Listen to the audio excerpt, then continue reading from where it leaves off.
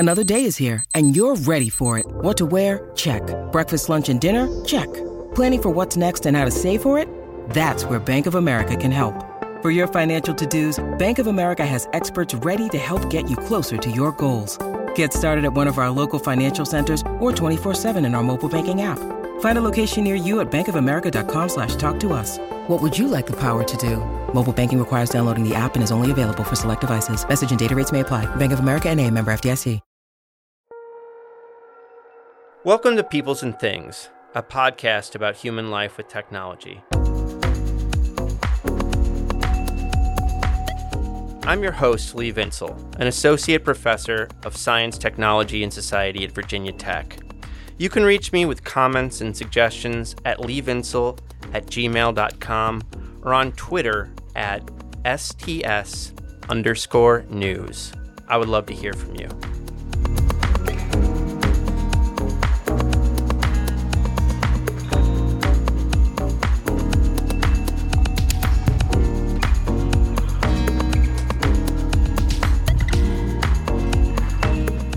Hey everybody, I want to take a moment to say hi from me, your host Lee Vinsel, and from producer and sound engineer Joe Fort of Virginia Tech Libraries.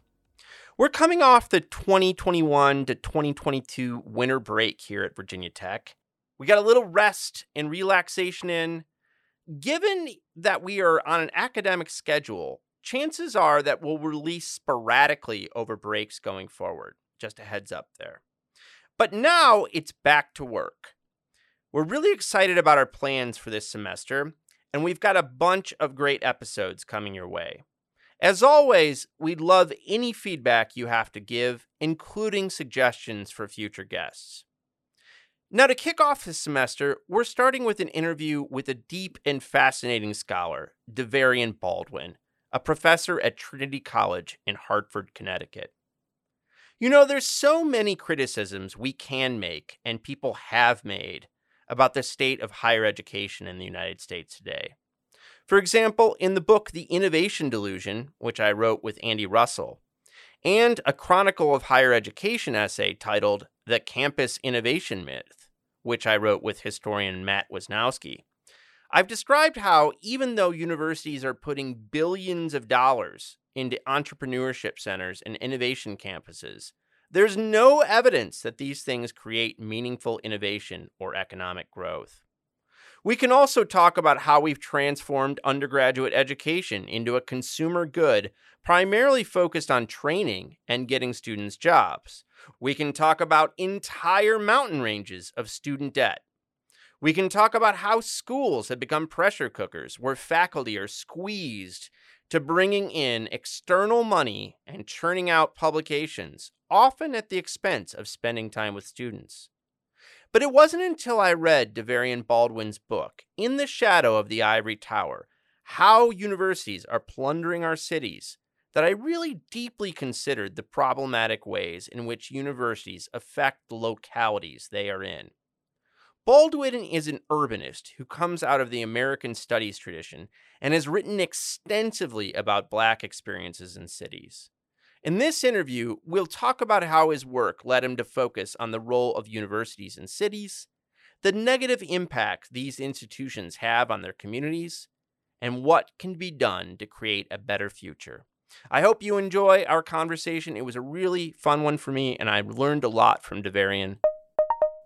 Get excited.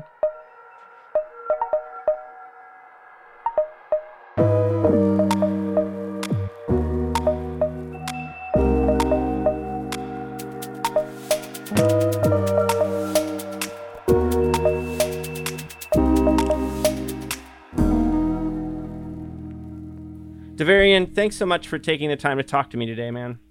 Hey, Lee, thanks so much for having me. I'm glad to be here. I think In the Shadow of the Ivory Tower is a really important book. So when you talk about it with strangers, what do you tell them it's about? What were you trying to do with it?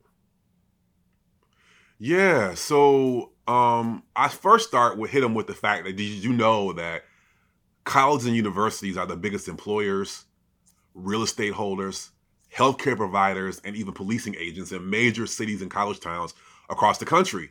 And most of them say, no, I didn't know that. And I say, well, this book is about higher education's growing influence on the economic development and urban governance of our cities. In short, what I call universe cities. And that's how I hit them with it. And then either they're like, they walking away running, or they're intrigued.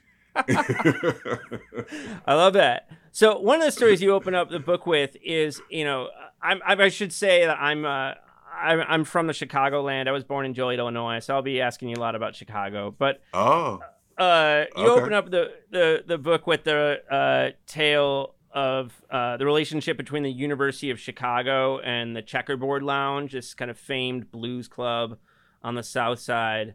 So can you kind of give a basic outline of that story and why you think it kind of pulls out some of the themes that are important to you in this book? Yeah, for sure. So in 2003, I was on the Chicago campus for a totally unrelated project, more historical. I was in the archives in the winter. And I came out and there was this protest. And I followed the sound over to the admin building, which is usually where protests are. Student protests are in front of the admin building. And I watched, and there was this battle between students and community residents from the historically Black neighborhood of Bronzeville on one side and administrators and others on the other side. And there was some media attention for this. And there were signs, Save the Checkerboard Lounge, Stop Cultural Piracy. And being a researcher, I investigated and found out that the historic Checkerboard Lounge, where people had come for decades to pray at the altar of what was called the Blues Shrine on the South Side. On the South Side in the Bronzeville neighborhood, there had been a code violation, basically a problem with the roof. And people thought, oh, this is an easy fix. But then next thing they know, there was announcements all over the citywide press, the metro press, that UChicago had come in and saved the Checkerboard Lounge. And what that meant was by picking it up and relocating it to, if you don't know, Hyde Park is the kind of the college town area of UChicago. And in the middle of Hyde Park, there is a UChicago kind of commercial property called Harper Court. And it's gone through various iterations over the years. But that the story was that the University of Chicago had saved the Checkerboard Lounge, picked it up and relocated it into this Harper Court shopping district. And residents were outraged, and those who had, for the last couple of years had invested in what's being called kind of cultural tourism, like saying, like in the kind of tourist economy that's emerging in the last 20 years, how can we capitalize on our heritage? So the heritage of Black Chicago, blues, gospel, Black culture. And so the Checkerboard Lounge, they were thinking was going to be a centerpiece to that. And so when the UChicago came in and took it, they charged cultural theft, piracy. And what was being revealed on the other side was that for decades, UChicago had turned its back on its South Side neighborhoods that surrounded it, which were primarily Black and increasingly brown and working class or poor. And so their approach to kind of urban control and development was to demolish blocks all around the campus and either land bank, hold them for greater, for appreciation and land speculation in the future, or turn them into greater parts of the campus, i.e. campus buildings, residency halls, etc. And so they had taken away almost all commercial development in the Hyde Park area. So by the time we get to the 90s, and there's all this attention now, people want to come, so the children of suburban sprawl want to come back into the city. They want an urban lifestyle. They want concerts and coffee shops and fully wired walkways and buildings made of glass and steel. For them, that's what urban was. And largely what urban was for them was a campus. So as the children of suburban sprawl came back and young professionals came back to this, basically university as campus landscape, UChicago was caught flat-footed because they didn't have any of that. Right. And so the Checkerboard Lounge acquisition, what residents call theft, was the centerpiece of their attempts to urbanize their environments to capture these interests in the urban experience for students, for their families, for researchers, and their families. This kind of faux urban experience. And that just opened the door for me and saying, this is not just The Checkerboard Lounge is just the tip of the iceberg for Chicago. Yeah. And Chicago is the tip of the iceberg for a larger political economy that I call universities. And so how did you come? I mean, your earlier books were, you've always written about cities and the Black experience. You work in American studies, but, I mean, your earlier books are on this. How did you come to focus on universities? I mean, how did that story come to the fore in all this other stuff you'd written about urban life? Well, as I said, I was in the archive doing the work that I normally do and came out and history hit me in the face. Yeah. And because I'm trained in American studies and I've always been an urbanist, when the conflict on the Quad confronted me, I had the skill set to investigate. And if I investigate, I couldn't stop. And I felt like it was it was interesting. It was also my duty to follow the story. Mm-hmm. And it allowed me to deploy what we call it in academia methodology, but what we say in the bigger world, my chops beyond archival work to good effect.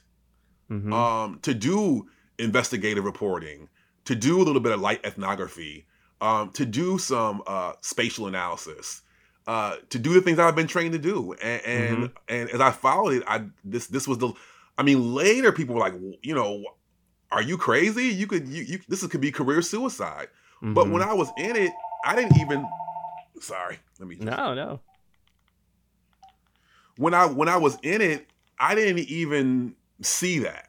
I just followed the story and just continued to dig and continue to ask questions. I was talking to one of my former advisors, Andrew Ross at NYU, about the project early on when I was just exposed to the story in Chicago. And he just got done finished writing a book about environmental sustainability in Phoenix called Bird on Fire.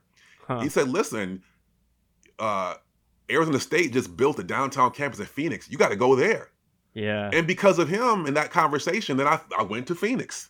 Uh-huh. And, and then, just talking to people and having gone to school at NYU, people were like, wait a minute, New York has become the biggest college town in the country. You got to come here. Look what Columbia's doing in West Harlem. Yeah. And then it wasn't until the end that I turned around and said, wait a minute, this is happening right in my own backyard. Yeah. And so I also investigated Hartford. And so that's kind of how it came. It was kind of what we call, in academia, snowball sampling. Yeah. It kind of snowballed from one thing to the other, and it was kind of organic. And as I told people about it, they were like, duh, but we've talked about the university as corporation, right? We've seen in academia the corporatization of the university in terms of having to bring your research to market, being evaluated based on a metric system in terms of your work. The shift, and we saw this is before the pandemic, the shift to monetizing classes through social media and digital technology, remote learning, the adjunctification of the university in terms of moving from tenure track to precarious, non-tenured, insecure labor practices. So people have been talking about the corporatization of the university for about 30 years. But when I started doing this work, I said, this is great, but nobody has looked beyond the campus walls. Yeah. That the things that we're saying on the campus are actually happening also beyond the campus. This financialization, this plunder, this wealth extraction is all happening beyond the campus walls to a greater degree in ways that are impacting people who are not even directly tied to the university. And so that's where I, found this work to situate. Man, it's a great point. I think sometimes that talk about corporatization of higher ed is, driven by our concern about what's happening to our workplaces and, losing track of what we see as ideals and stuff. But it does have much bigger impacts than just us, right? It's about the communities too. So just for example, we talk about the workplace of the university, what I call the knowledge factory, or what some people in the past have said, the point at which the bell tower became the new smokestacks. When we think about labor practices, we think about primarily faculty. Right. And not just us, but the broader public. But universities are the biggest employers in cities, period. Right. And the faculty are just one part of that. We don't talk about those who do the groundskeeping work, those who do work in the food services, those who offer the low-wage support staff. Right. So when we're talking about universities, the primary labor practices that go on at universities are organized around low wage, right, insecure labor that support the so-called efforts or the true mission of the university. And then if we open that up even further and talk about the contingent non-faculty researchers that come to do research and development for the university or for their private partners for big pharma or big tech, that's another swath of labor that we don't talk about. Yeah. And so it's not a mistake that at Columbia, at NYU, at Clark University, at Brown, workers have been on strike in the last couple of months. Mm-hmm. And they're exposing or engaging this larger labor sphere.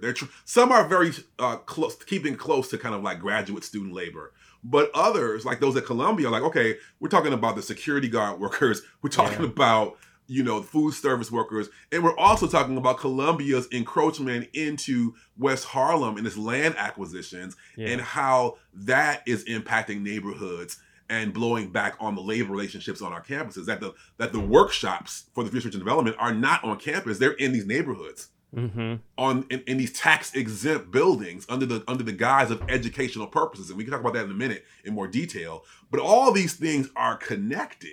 That the way in which universities, what I call universities, are reorganizing land and labor, have huge impacts on what it means to be a city or a town. What does it mean when we talk about urban governance and public authority?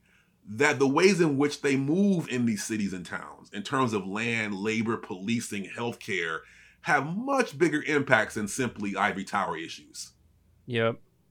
I mean, I think you draw all that out really nicely in the book. I do want to talk about taxes eventually, but just on the labor thing, I mean, one thing you really nicely draw out is how there's such large employers in many cases that they're effectively setting the wage floor for these places, right? Mm-hmm. They're setting the wage ceiling, right? Yeah, right. Right. But you're right. I take your point, no doubt.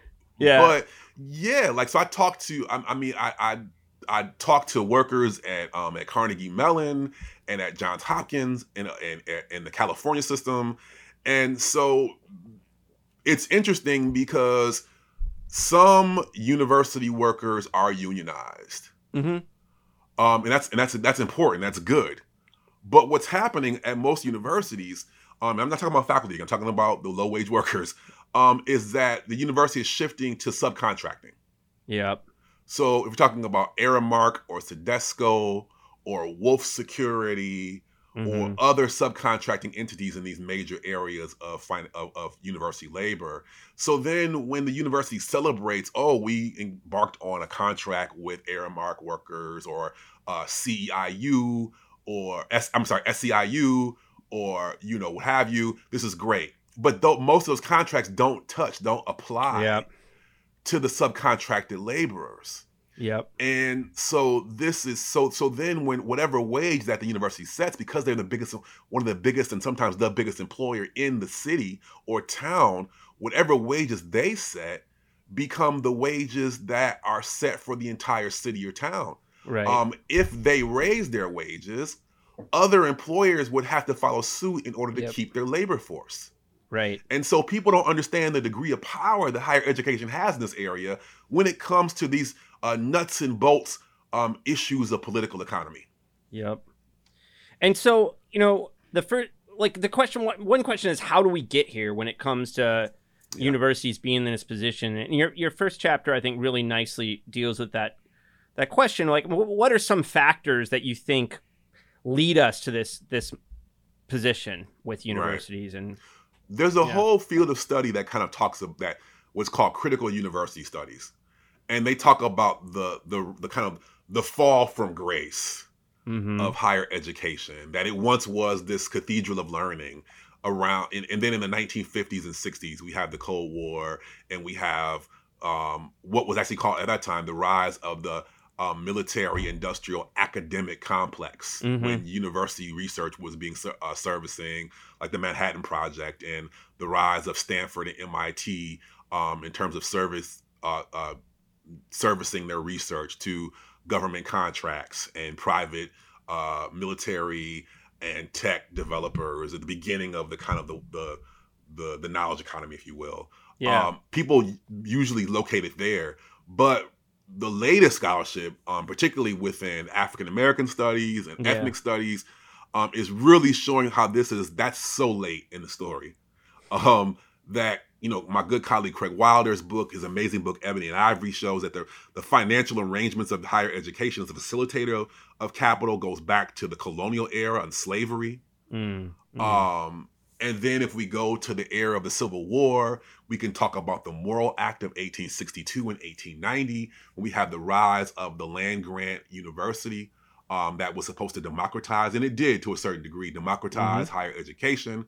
But what it was really about was transitioning or training the working class and the economy for an industrialized agricultural system, and also training working class people for industrial work.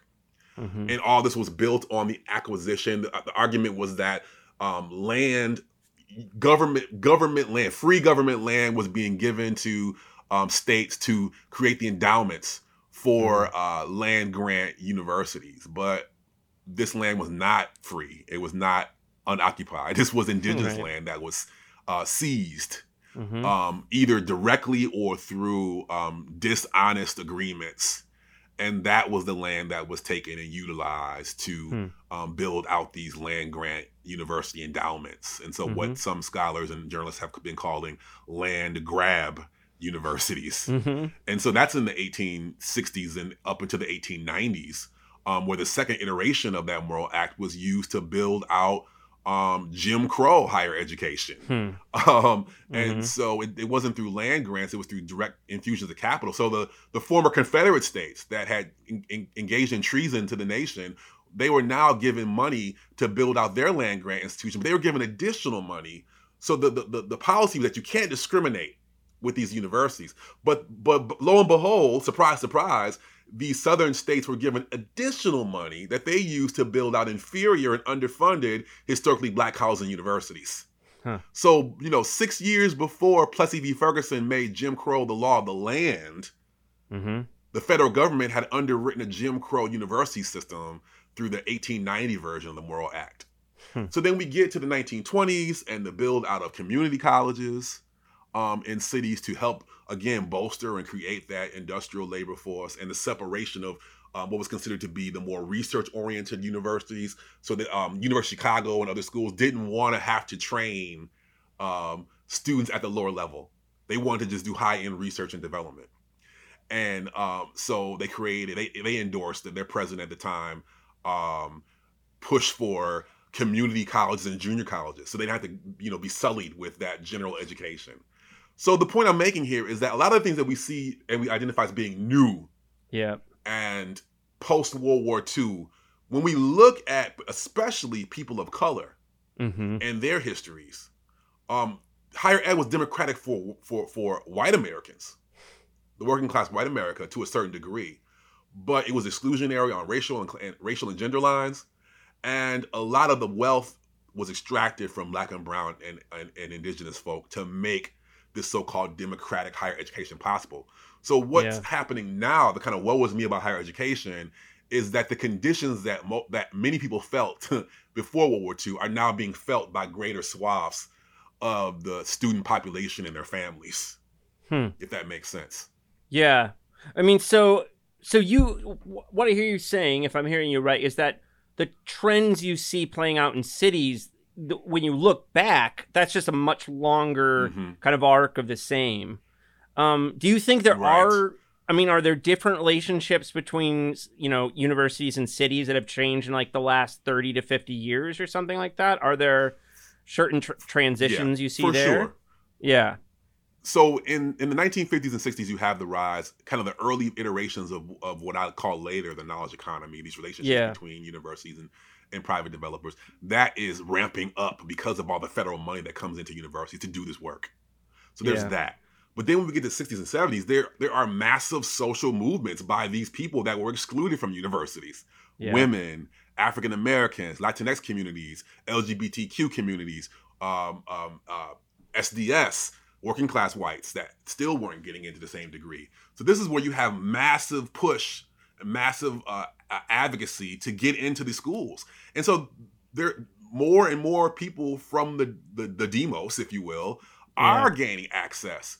But then that only lasts for about 10 years until we begin seeing the neoliberal approach to higher education. So at one point in time, like I talk about city universities in New York and in LA and other states, they were free. Yeah. Right? And so that's a great signal when people say, oh, well, at the end I offer recommendations, I offer critiques. Well, you have these critiques and, well, what's the solution? Well, the solutions are embedded in our past. So in the 60s and 70s, in the revolutionary era of that period, of that liberation moment, student activists at City University and other schools advocated for not just free admission, but they also advocated that, public secondary education has not prepared students to compete in the workforce. And so they argued it's the city university's responsibilities to catch residents up to speed, to prepare them for what they saw as becoming the post-industrial or de-industrial economy. And so for a while, city universities in New York were not just free, but open admissions, and with support services and remedial courses to catch students up to speed for what had not been offered them in secondary education. Yeah. Then if you look at, for example, at community colleges in places like Chicago, Crane Junior College, which in the 40s and 50s and even the 30s had been a great gateway for working class white ethnics on the west side of Chicago to gain access to four-year schools and to gain access to the workforce. But as the demographic of the west side changed and it became blacker and browner, there became a wall, and the services to help push those who had graduated with an associate's degree to a four-year school no longer were happening. So the students there took over Crane Junior College and renamed it Malcolm X Community College. Oh, and with that came a whole new set of expectations and approaches to what higher education should and could be. So they created a prison annex for incarcerated residents so that they could still get an education. They created courses in Black studies and ethnic studies. And also on top of that, the security forces at the school were primarily off-duty Chicago PD. They fired them and hired a Black security company and made sure that they were unarmed. So the possibilities for today's higher education can partially be found in our past in profound ways. So then once these groups began to do these things, the response was a neoliberal response to say, okay, we're going to take away, we're going to dismantle public resources. Yeah. Right. We're going to privatize. We're going to shift the burden and it's not that we're going to get rid of public resources. We're going to shift them to private contractors. Yeah. We're going to privatize public expenditures and resources. Right. And so this demolishes the public higher education system to the point that now, after that neoliberal turn and then a couple of recessions with the housing crisis in 2009 and other things, states' expenditures to higher education, the public higher education, has gone from 60 to 70% of the operating budgets of public higher education down to 20 and 30%. Yeah. So many of these public universities are just public almost only in name. Yeah. And this creates a new reality whereby schools have to figure out ways to generate revenue. So go ahead. You're gonna say. Go ahead. I don't want to. No, that's exactly. No, you led me naturally to where I wanted to go. I mean, one thing I want to do with you, I think in the book you do a really good job of looking through the perspectives of various actors, right? You got university leaders, you got city leaders, then you got the communities. And, right now we're, in a sense, we're talking about, this issue about declining public funding helps us focus on what university leaders are facing, right? They're facing real decreases in available resources. So now they have to look for new revenue streams, and that's what all this, this is what patents and all that stuff ends up being about, and all these kinds of efforts. But what you end up pointing out is that even these public in quotation mark universities that are technically nonprofits, right, are forced to act like, or at least they see themselves as forced to act as kind of like profit-seeking organizations. So why is that important to this story, and what do you think it kind of leads leaders to do then? Yeah. So starting in the 80s, but even ramping up after the 2008, 2009 financial crisis, as we just talked about, the decline in public expenditures to public universities requires schools to be what we call entrepreneurial.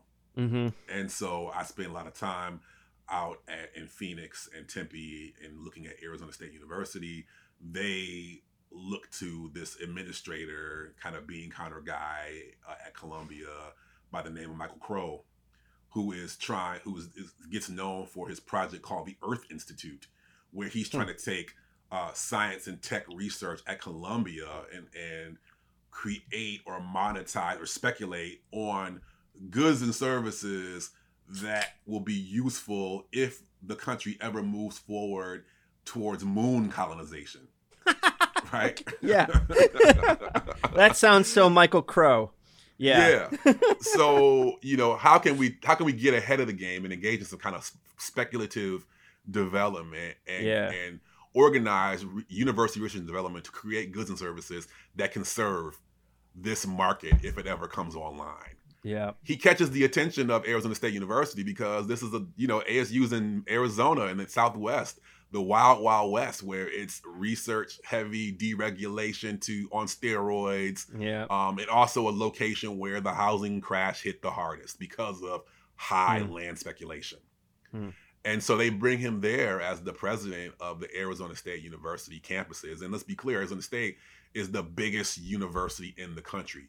Yeah. Its main Tempe campus houses 50,000 students, but it has 5 different campuses that house over 75,000 students.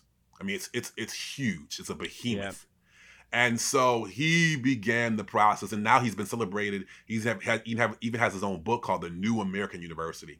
I've read it. And what that has primarily meant at one level, and what that's meant at one level, on one level, he does, he's talking about, listen, I'm diversifying higher education. I'm targeting Pell eligible students. Our schools are filled with students that are low income. Yep. We are doing the good work. But when you combine it with what he's doing on the faculty and R&D side, you begin to see, they're doing the good work, but for what purposes? He's looking at the university campuses as one big land deal that, because we don't have the prestige and the cachet of Ivy League or a small liberal arts like where I teach, we don't have the capacity to bank on or brand exclusivity. Right. So we're going to pack these campuses to the gills with students and with workshops so that we can make our money. And we're going to expand to the online sphere. Yep. And it's not going to be it's going to be volume. Yep. Almost like a pyramid scheme. And so we're going to sell our land to the highest bidders in terms of private developers, and we're going to offer them our property tax exemption as a nonprofit, and then the money that they would pay to us, to the state or the city, they're going to pay to us so we can do what we want to without the scrutiny of the public government. And on the other side, we're going to pack our campuses with Chipotle's and Trader Joe's and Chick-fil-A, and we are going to offer up our students as a captive market to these retailers. And it's going to be go real estate. So this university arrangement really exposed the degree to which real estate is valuable on its own as just simply land acquisition, but it's also about the campus as capturing wealth in the form of innovation, research and development on one side through faculty and graduate students who receive a fraction of their if their discovery goes big, the university receives 60% of the royalties. Mm-hmm. So there's that side. But then on the other side, the construction contracts with those who specialize in building out these labs, those who specialize in building luxury apartments with lazy rivers and rock climbing walls, or just, holding pens for students. Those contractors who specialize in food service delivery, those contractors that specialize in landscape maintenance. That's all monetization for the university. Mm-hmm. Mm-hmm. And so it becomes what today's smokestacks. It is not just generating profit, it's facilitating capital. Even with debt, even in the debt market, it's playing a major role because people get that misunderstood and twisted. They say, well, for example, transfer tech. They're like, well, it's not producing, it's tricky. It's not producing wealth. They're not doing well on the discovery side. But or even in the sports, well, the NCAA is in debt. But what you're not looking at is that when they make $1 billion in the month of March, or when the private, so when Google or Bombardier or GM dumps a bunch of money into a campus for research and development, even if the university doesn't, if it doesn't produce a patent, if it doesn't create royalties for the university, that money, even in debt, is underwriting a whole host of resources. Yeah, it's paying for high-end administrators, top-heavy administrators. It's paying for facilities upgrades, amenities upgrades. That debt is doing all types of work. Yeah. So people, I think, get that misunderstood, that as if profit is the focus here. They're banking on the debt in these various areas, and that's important to understand. Mm-hmm. If that makes sense. It does. No, I mean, I think what you're, like one way to kind of summarize what you're saying is they end up looking at the university enterprise as a business on all levels, right? They realize they can play with real estate. They realize they can play with patents. And so you start looking at every, kind of asset in quotation marks, whether it was a moral or knowledge asset earlier, you start looking at everything in terms of how can we make money off this thing. Mm-hmm. How is it though? And then of course, the other side is real quick. The other side is that people celebrate in their press and in their, look what we did. Look at the buildings we're creating. Look at the, the life-saving drugs we're creating research for. Yeah. But they never talk about what are the costs of this work for those especially who live directly around the campus, and by extension, whole cities at large. Yep. So I just wanted to put that out there too. I really love the word plundering in your subtitle. How are universities plundering American cities? That's a great question. So I'll give you a couple of examples. First, land. Universities, higher education is designated as it's presumed to be a public good, most clearly by its 501c3 status, which designates it as a nonprofit. What this offers is property tax exemption, because the idea is that what's going on in this land is for educational purposes. But what we've seen in our discussion thus far is that what's going on in this land is hardly just teaching classes. That on the land we have workshops for research and development. We have sports stadiums. And we have a host of profit-generating enterprises on campuses that create what former Yale New Haven Mayor Tony Hart called a property tax gray area. So this land remains tax exempt, but it's producing for-profit research and development that's being sent out into the marketplace and comes back to the campus in millions of dollars of royalties. Now, the irony is that while these universities are producing for-profit revenue, they're not paying into what property taxes support, which includes snow and trash removal, road maintenance, public schools where many of the children from these universities will go to school. Also, think about Texas a few months ago, the electrical grid. So they benefit from these things, but they're not paying into them because of their property tax exempt status. So the point that I'm making here is that when a Princeton University celebrates its multi-million-dollar arrangement with the pharmaceutical company Eli Lilly, and they're making millions off of royalties, that's being done on the backs of not paying into the public good, where their faculty, their students, the administrators live in profit. So their profit is coming from public wealth extraction. And so, for example, in 2016, when residents of the historically Black Witherspoon Jackson neighborhood discovered this with Princeton, they filed a lawsuit and actually won a few $1 million to compensate for their losses because their homeowners' property taxes were going up, and they didn't understand why, because there had been no improvements because they were sitting next to these university buildings. And so one resident in that lawsuit was so disgusted when he discovered what was going on. He called Princeton University a hedge fund that conducts classes. And so I want to also take you back to Arizona State, and I mentioned this briefly earlier, but when they discovered that in research, in real estate, the wild west of Arizona real estate, they discovered that because their land, Arizona State University's land, is owned by the Board of Regents, which is the governing board of a university, Board of Regents, Board of Trustees, Board of Visitors, depending on what state you're in, because it was owned by the Board of Regents, that the land was tax exempt, and that they could lease it to private companies. And so State Farm Insurance has their regional headquarters, which is the biggest development in the state of Arizona, on property tax exempt land, because it's on ASU's campus.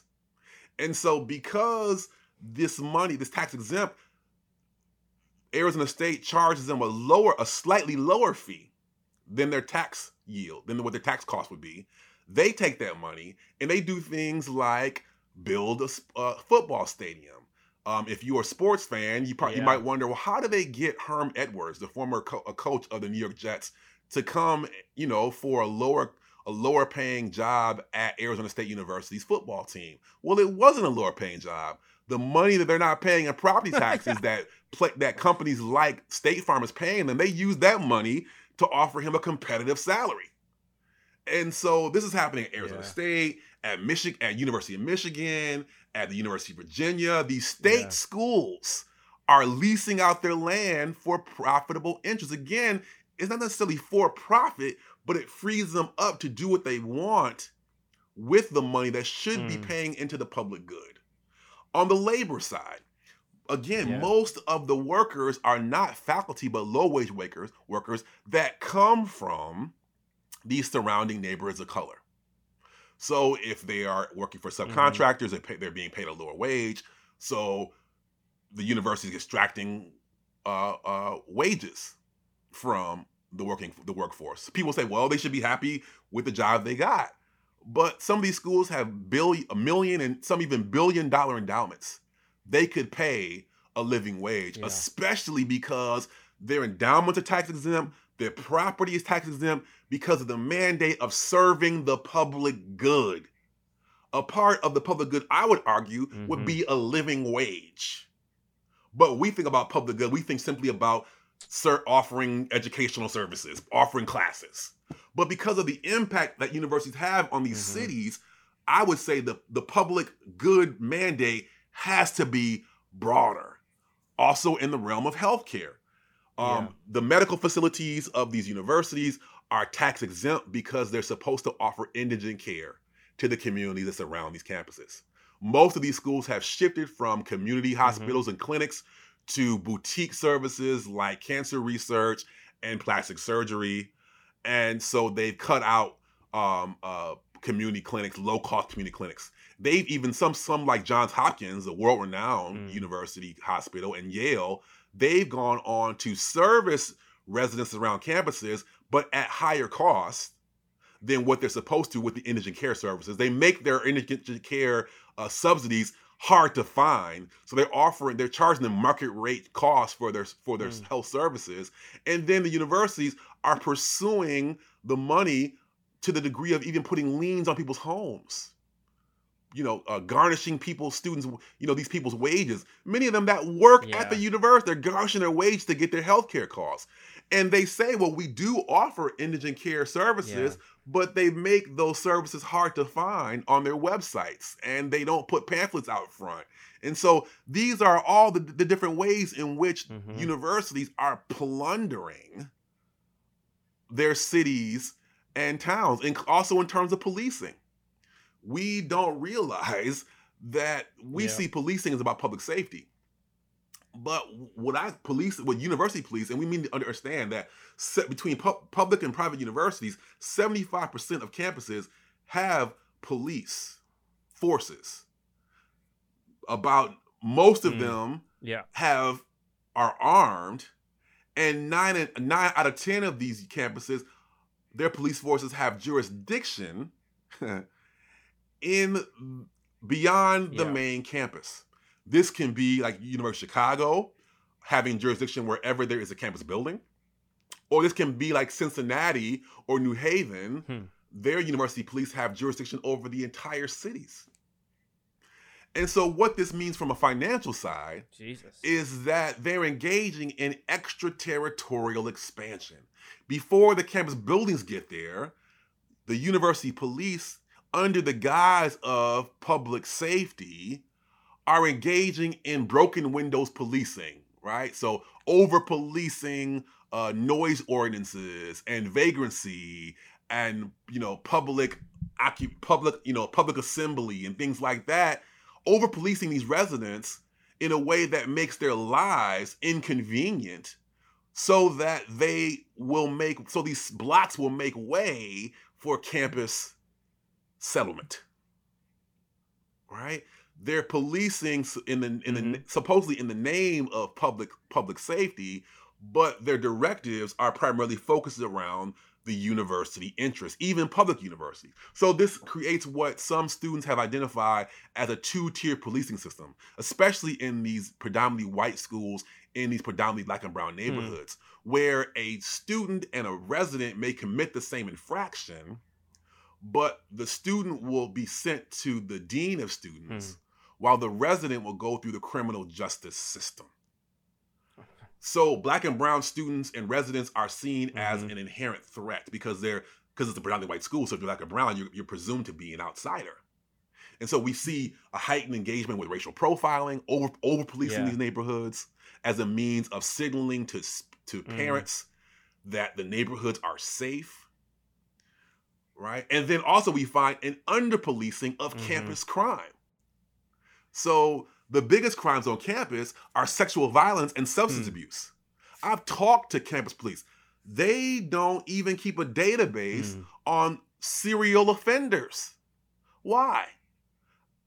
Some people will say it's capacity. I say it's orientation. What we think about the university brand, who wants to say that their predominantly white school is a campus full of criminals? Right? So, but then they over-police in the surrounding neighborhoods where policing really is not about armed responses, but it's about food insecurity, housing insecurity, trauma care. And a lot of these schools have these state-of-the-art university hospitals. They could innovate campus policing, which is being called for by abolition activists, saying that policing is about trauma care. They could put their university students and care workers into these camps. They could be the innovators of this. But what their focus is, and I argue this, is that their job is to seed and set the ground, set the table for what will eventually be, even if you don't have actual physical campus buildings, you have a campus interest in shaping the livelihood and lifeblood of these blocks. And so this is how, these range of ways, labor, land, policing, healthcare, these are the ways in which these universities are plundering our cities and celebrating it as simply just coming from university innovation. but it comes from not paying taxes. It comes from not paying a fair wage. It comes from not performing the duty of indigent care and healthcare. It comes from over-policing. This is where that prosperity, this is where that wealth comes from. Directly extracted from the livelihood and well-being and the wealth of the cities in which these universities sit. So why do city leaders and elites in cities like Mike, like the New York City example is really clear. Like Michael Bloomberg, he's a former mayor at this point, I think. And he says, they look at New York City's Roosevelt Island. They're like, we're going to give whatever schools we end up forming a partnership with, like $100 million, right, to set up university. And they go through this process. It ends up being Cornell University and in some university in Israel, I think, a partnership between them. And then I think it's called Cornell Tech, basically, is it, right? And so, I mean, what do city leaders see in universities? Why are they chasing after these things, given how they are, creating all these costs for the surrounding communities? Well, the question becomes cost for whom? Yeah. So the financial class, the construction class, the legal class, the developer class, they all benefit from this. But the residents that surround the campus, they pay the price. So there's that. But first of all, just from an interpersonal level, a lot of these city leaders graduate from the same schools. There's a sense of parity. They see themselves in each other. Yeah, they're part of the same group, part of the same community. But also, it goes back to that point I was making earlier about in the 90s when the children of suburban sprawl were coming back into cities and looking for basically what was the geography and the landscape of a campus.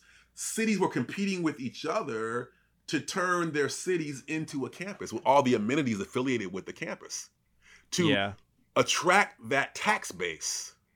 So they saw, and at the same time, as we talked about for quite some time, universities were looking for other revenue streams. So between the desire for the tax base and the desire for alternate revenue streams, you see a moment of interest convergence in the 90s and 2000s between city leaders and university administrators. And, Michael Bloomberg says, explicitly, like, listen, in the 80s and 90s, the Bay Area was the Silicon Valley. We got lost. Yeah. And so for him, the way to recover from that is to create to create or build out a science and entrepreneurial and a profit and a research and development oriented university. And again, not just because of what goes on in the workshops, but because of the ways in which universities then build out housing and retail. Yeah. These become cities within cities, or what I call universities, right? They make over whole neighborhoods in the image of the campus that creates this insulated, safe urban zone for researchers, students, faculty, their families, the children, tourists. It becomes like a Disneyland. And if you look at some of these what's being called innovation districts or knowledge communities, Wexford is a private developer that specializes in building out campus expansion projects for research and tech research and development and pharmacy research and development. Yeah. There's a whole cottage industry of developers that just do this kind of work. That's amazing, man. I should look into the contracts around that. So, part of my interest is that Virginia Tech, where I'm at, we're building a over $1 billion innovation campus in Northern Virginia that's tied to Amazon's headquarter 2 development there, right? And so I need to look into the contracts and see who's doing it. But I mean, the VT Innovation Campus leads me to another question, and I think I see the way your answer might go. But so the research I've seen about these innovation districts and innovation campuses is that they don't produce innovation and they don't measurably produce economic growth. I mean, there's no evidence that they do, right? But another way to flip that around is like, so what? I mean, somebody's getting rich off this. There are going to be elites in cities and within universities who will continue to do these things because of the money that's generated around them of building the developers are making an enormous amount of money. You're saying like there's even specialization going, their markets are segmenting and there's specialization around these things. And, in university administrators, they get to pat themselves on the back. They're making a ton of money. So, even if it turns out they're not, these campuses aren't generating innovation and economic growth for the city on some more aggregate level, there's still enough incentives that they're going to keep going down this road. So you basically answered the question for me, what I would say. Yeah, yes. I was great. I'm glad they were on that. Being a medium forward to variant. I'm glad we're on the same page here, and I'm hoping that other people see what you're saying and what I'm saying is that, if we use the NCAA as a perfect example of this, like they make $1 billion every March in just the month of March, but they say they're in debt. But writers are getting their salaries, coaches are getting their salaries. Sports stadium construction companies are getting their salaries. Money and economy is being facilitated and sustained. It's not offering the wealth that it's promising, i.e. innovation. Yeah. You'll have a couple of hits, like, maybe a couple of hits will come out of there, some royalties to come out of there, and that's fine. Yep. But not to the degree that the money's being put in there, because it's not being put in there for that purpose. There are all these other ancillary, parallel, underreported economies that are being underwritten and sustained with these huge announcements. And also there comes a cost in terms like, these Amazon projects, they become their own republics, right? Like laws get changed, zoning laws get changed to offer space. The same. Oh, yeah. And the thing is that's something I talked about in the book, but as I've been talking about this work in general, that, maybe this question or the issue I'm talking about is not just about universities, it's about the campus as a planning economic extraction framework, because it's the Amazon campus. And so there's some reciprocal learning between the higher ed model and the kind of tech campus model that's going on. And there's so much overlap between these two things anyway, let's be clear. We spent a ton of time talking about the research and development piece. There's a ton of overlap here. In terms of extracting, wages, anti-union, ceding land, tax exemptions in exchange for being in these places, and the same cost for the neighborhoods that surround these campuses. A lot of overlap. Totally. But you can see it in the whole VT plan isn't clear yet, but you can see all the things you've already talked about in this in our conversation in it. It's a big time. It's really focused on real estate, even though it's supposed to be about innovation and R&D and all this stuff. Right. It's a real estate deal, man. And they've got they want to bring in people to pay leases and rent and all this kind of stuff. So even if there's a kind of, it puts itself forward as like an R&D thing, all these other factors that you're talking about land and all this kind of stuff is in the mix. It's one big package at this point. And just to highlight another thing, it's also a low wage labor deal. So, man, just real quick, it's a low wage labor deal. I spoke to folks at Carnegie Mellon, graduate students, and they're like, listen, with my bachelor's degree, I could go to a private company and make, $60,000. This is a couple years ago. And after a couple of discoveries or some work, I could get $100,000. But at Carnegie Mellon, I get $20,000, maybe a $30,000 stipend. I do some great research and development. 5 years later, I still get the same stipend. Yet, I'm doing top-level research for these contracts with Bombardier, Google, whatever, GM, because they're specializing in self-driving vehicles at Carnegie Mellon. And I talk to students that are working on that. And they're like, I'm doing this research that would normally have to be done on site. So the company gets basically free research and development, because when they give the money to the university, it's a tax write-off for educational costs, right? To the private company. And then the university gets thousands of dollars, maybe even millions of dollars, to pay these low stipends to the graduate students, to pay the faculty over supervisor, and to dump a bunch of money in the amorphous category of overhead costs, right? And then the student workers get screwed. And these workshops are at the center of these real estate deals. So these private companies like Amazon, other places, they love to partner with universities because of these various forms of tax sheltering. Because of the university, the property is tax sheltered. The labor is low wage exploitative. The roads get paid for by the city. All this all these overhead costs put them in a more competitive aspect of the market compared to other industries or companies in the same industry that are not university affiliated. Right? They can charge lower costs because of so much of their overhead is taken care of because of this university private company partnership. And we see this in a lot of cities with companies that do private pharmaceutical work or even private property management work. They can't compete with the companies that are partnered with a university because they have bigger costs. Yep. Thank you for saying that. I mean, this is one of the things that confuses me. I mean, there's a little part of the back of my brain that's like libertarian or something. And I'm like, what are these public organizations doing competing with private enterprises? Like if you were a small developer or a small business in Northern Virginia, you don't have all these resources to bring to bear, and yet you're being competed with by effectively a private organization, or a public organization. It's a university.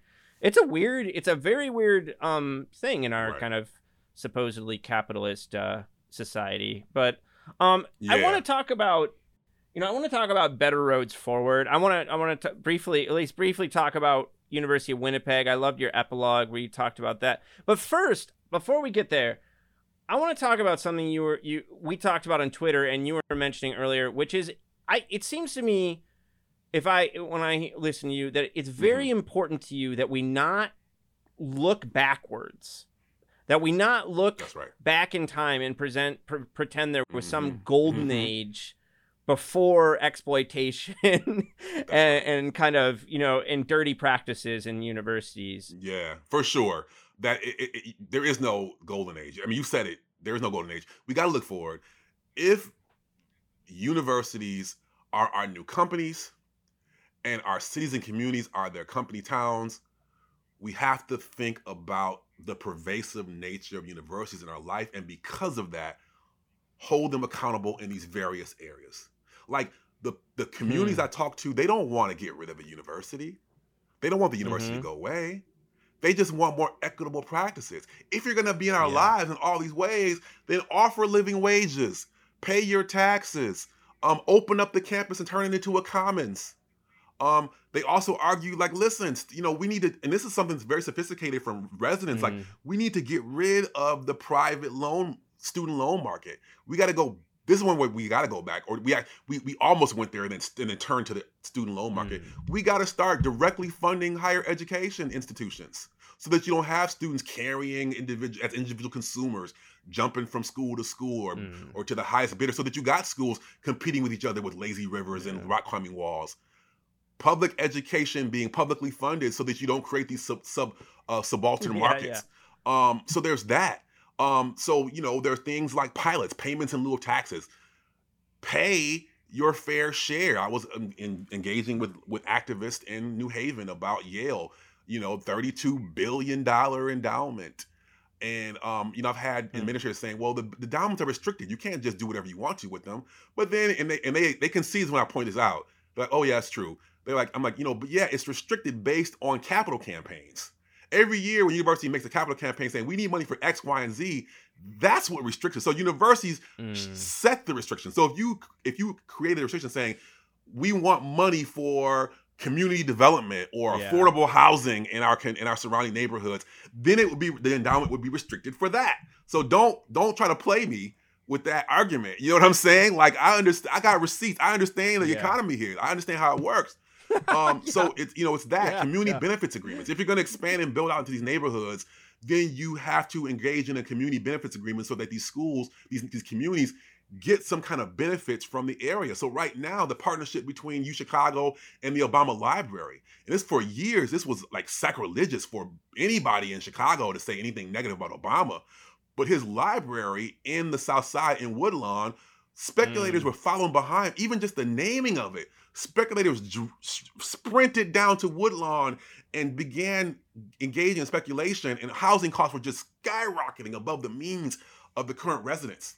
And so they were asking for residents. I've been fighting for years, for a couple of years, saying we need some community benefits agreements. We need some affordable housing down here. We need there to be a property tax trust so that if housing costs go up above our means, there's a trust we can pull from to stay here. We want, and this is something I heard all over the country. We want development, but development without displacement.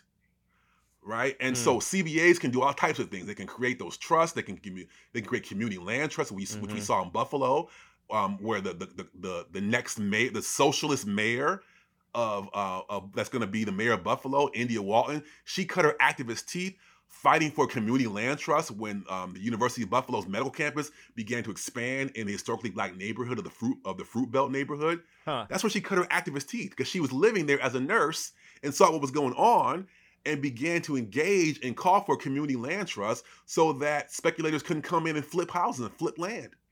That community land control would be in the hands of the residents in the community. So schools could set the term for that. Schools could, as we said earlier, schools could set living wages. It could say that if we're going to engage in a subcontractor, that they have to follow our living wage mandate.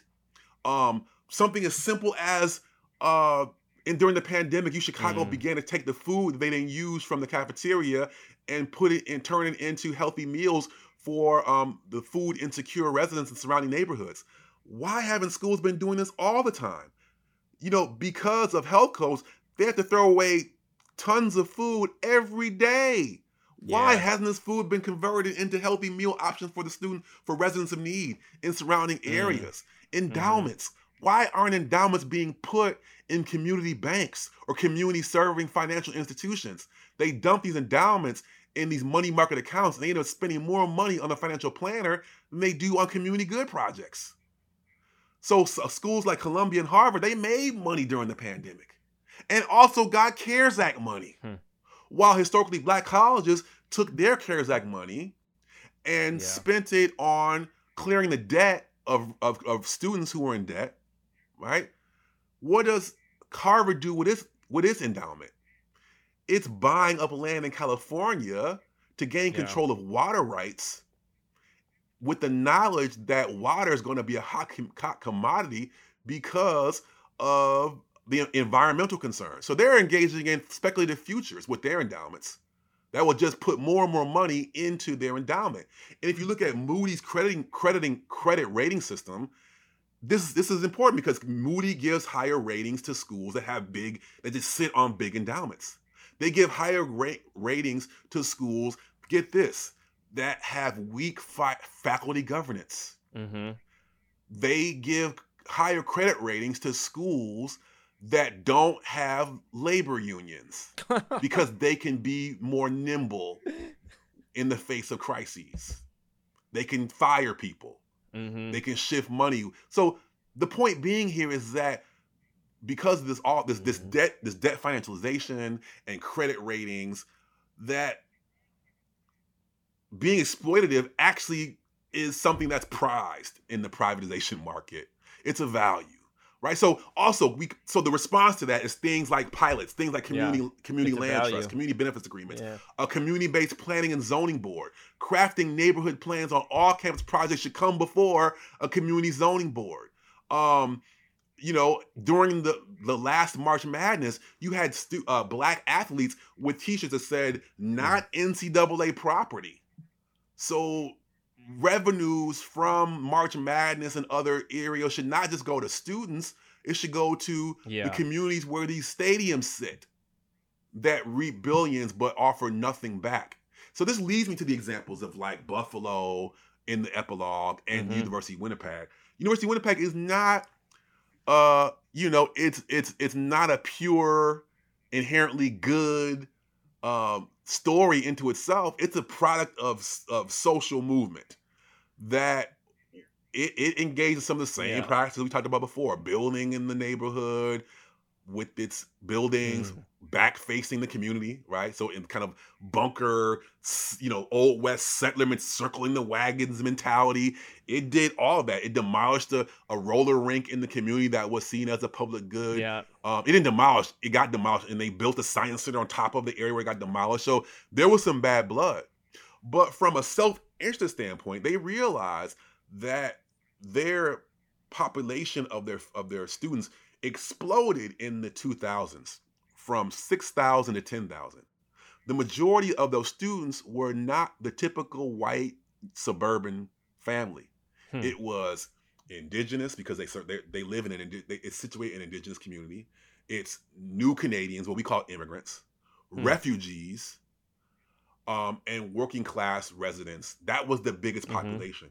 So they knew that in order to service that population, this is a great foreshadowing for what's going to happen in the U.S. What's already happening in the U.S. But we're holding the line on the traditional white family that can pay $70,000 a year to go to an Ivy or a semi-Ivy, or even $50,000 to go to a public university out of state.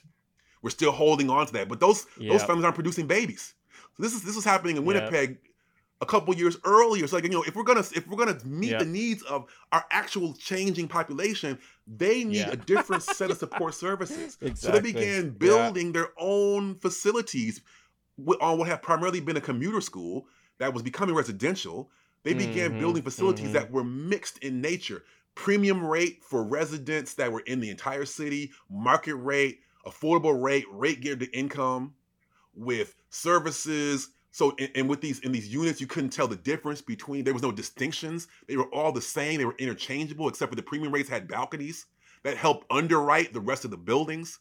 They have childcare facilities that the student government helped pay for an extension on childcare facilities where residents could be put in a lottery to gain access to it. Still not perfect, but these opportunities. They at one time had a contract with Aramark, the food service behemoth like Sodexo, Marriott, Aramark, we know the names.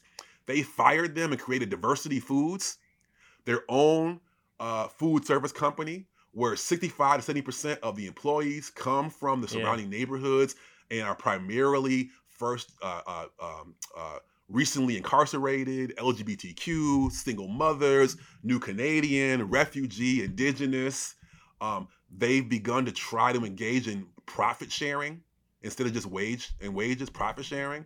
And then from the environmental side, about 60% of their resources, their food services, come from local farms within a 100-kilometer radius. Their workstations have compost bins next to them. They send their cooking oil out to be converted into biodiesel. I mean, this is great. And it's not even, and for activists and residents in the city, this still isn't even enough. I talked to Professor Silver in the predominantly indigenous community on the north end. He's like, but most indigenous residents aren't even going to come to the campus. So he got a grant from the province, what we call the state, to take his urban and inner cities department and move it directly into the north end and create a housing, educational, living complex for the indigenous community that has many of the same facilities and services, housing at rate geared to income, but also it includes indigenous cultural services. It has a unit in the housing for an elder to meet the cultural needs of the students and residents. I mean, this is just amazing. So when communities and administrators in the U.S. saying, well, you got all these critiques, what's your solutions? These are the kinds of solutions. Or India Walton, who's going to become the next mayor of Buffalo, socialist mayor of Buffalo. Again, she began her activist work in trying to push back land speculation when UBuffalo's medical school was encroaching on the Fruit Belt neighborhood. Community land trusts are another opportunity, another solution, another possible solution, that the value of homes is not in its kind of real estate value, but it's in the home being a place where people live and create and build their family. And the value of the home stays with the community and does not go with the seller and the buyer. And people say, well, that's not fair.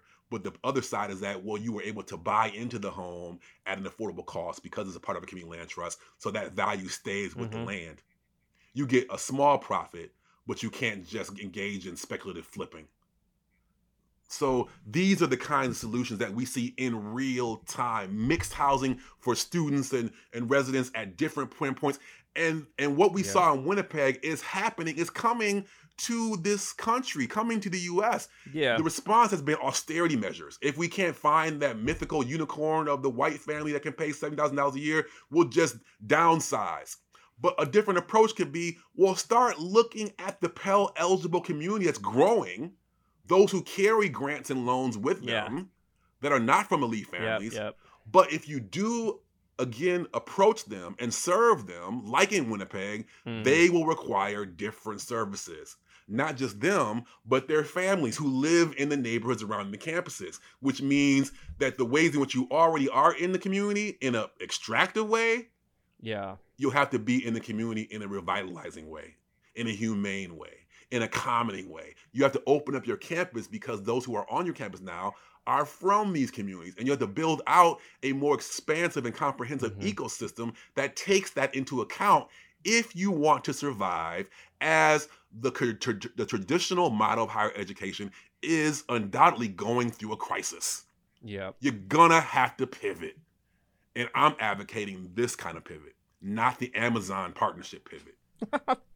Well, I hope to God that your option wins out, Davarian. Believe me. Man, this has been great. What are you working on now? What's the next thing for you? Yeah, wow, that's a good question. I mean, actually, what's happening is that with this book, I have begun to work with various communities. So in New Haven Rising, in Philadelphia, the Black Bottom Coalition, which is waging battle with Drexel and UPenn. I'm working with activists and residents in Charlottesville, dealing with UVA. Before the mayor of New York, the current mayor of New York, put together a racial justice commission that would have an impact on the city's charter about what can and cannot be done, at least set standards for how the city should interact with its residents. So I'm working with them because it is the biggest company town, campus town, college town in the country, New York. And so I'm working with them to do that kind of work. I'm going to try to figure out how to get to Northern Virginia and try to write up some public essays and work on this Amazon campus. I hope to work with you on that. I would love that. So what I'm doing now is I'm building out my Smart Cities Lab. And the major point about that is when we think about smart cities, we usually think about tech and infrastructure. But I argue in the kind of tagline is that the smartest cities develop without displacing, that we can't forget about the people. And so with that in mind, the consulting that I'm doing with these various communities is coming out of the Smart Cities Lab. The research that I wasn't able to include in the book has now serving as a clearinghouse database to serve public interest and community groups and residents in their different negotiations with higher ed or with their cities in general. So the Smart Cities Lab, it deals with developing a more just and humane urban communities with a focus on higher education-based development. But the issues of IP, affordable housing, policing, land, it's applicable to cities writ large. So that's what I'm focusing my attention to right now, is trying to build that out and actually, people, serve the public, what we've been mandated to do, the research. I had the benefit of having the time and the job to do research and development, not from a tech side, but from a research side. And so the job now is say, make this work available to the public so you can make decisions about how you want to move going forward. And so I hope this is what happens. Yeah. It's happening. I hope it increases. I hope it increases. Amen, man. Well, please let me know about Nova, and I wish you the best with these other. I think it's really important, and thank you so much for doing this work. Thank you for writing this book, Davarian. Thank you for taking the time. Thanks so much. Thanks for your time. And if anybody has any questions, you can hit me up on Twitter at Davarian Baldwin, and I'm sure Lee as well. And let's continue this conversation. It's time to build out more humane communities whether it's a city, a college town. We have to know what's at stake and who's in our backyard and what they're doing and come together. So thanks for this time.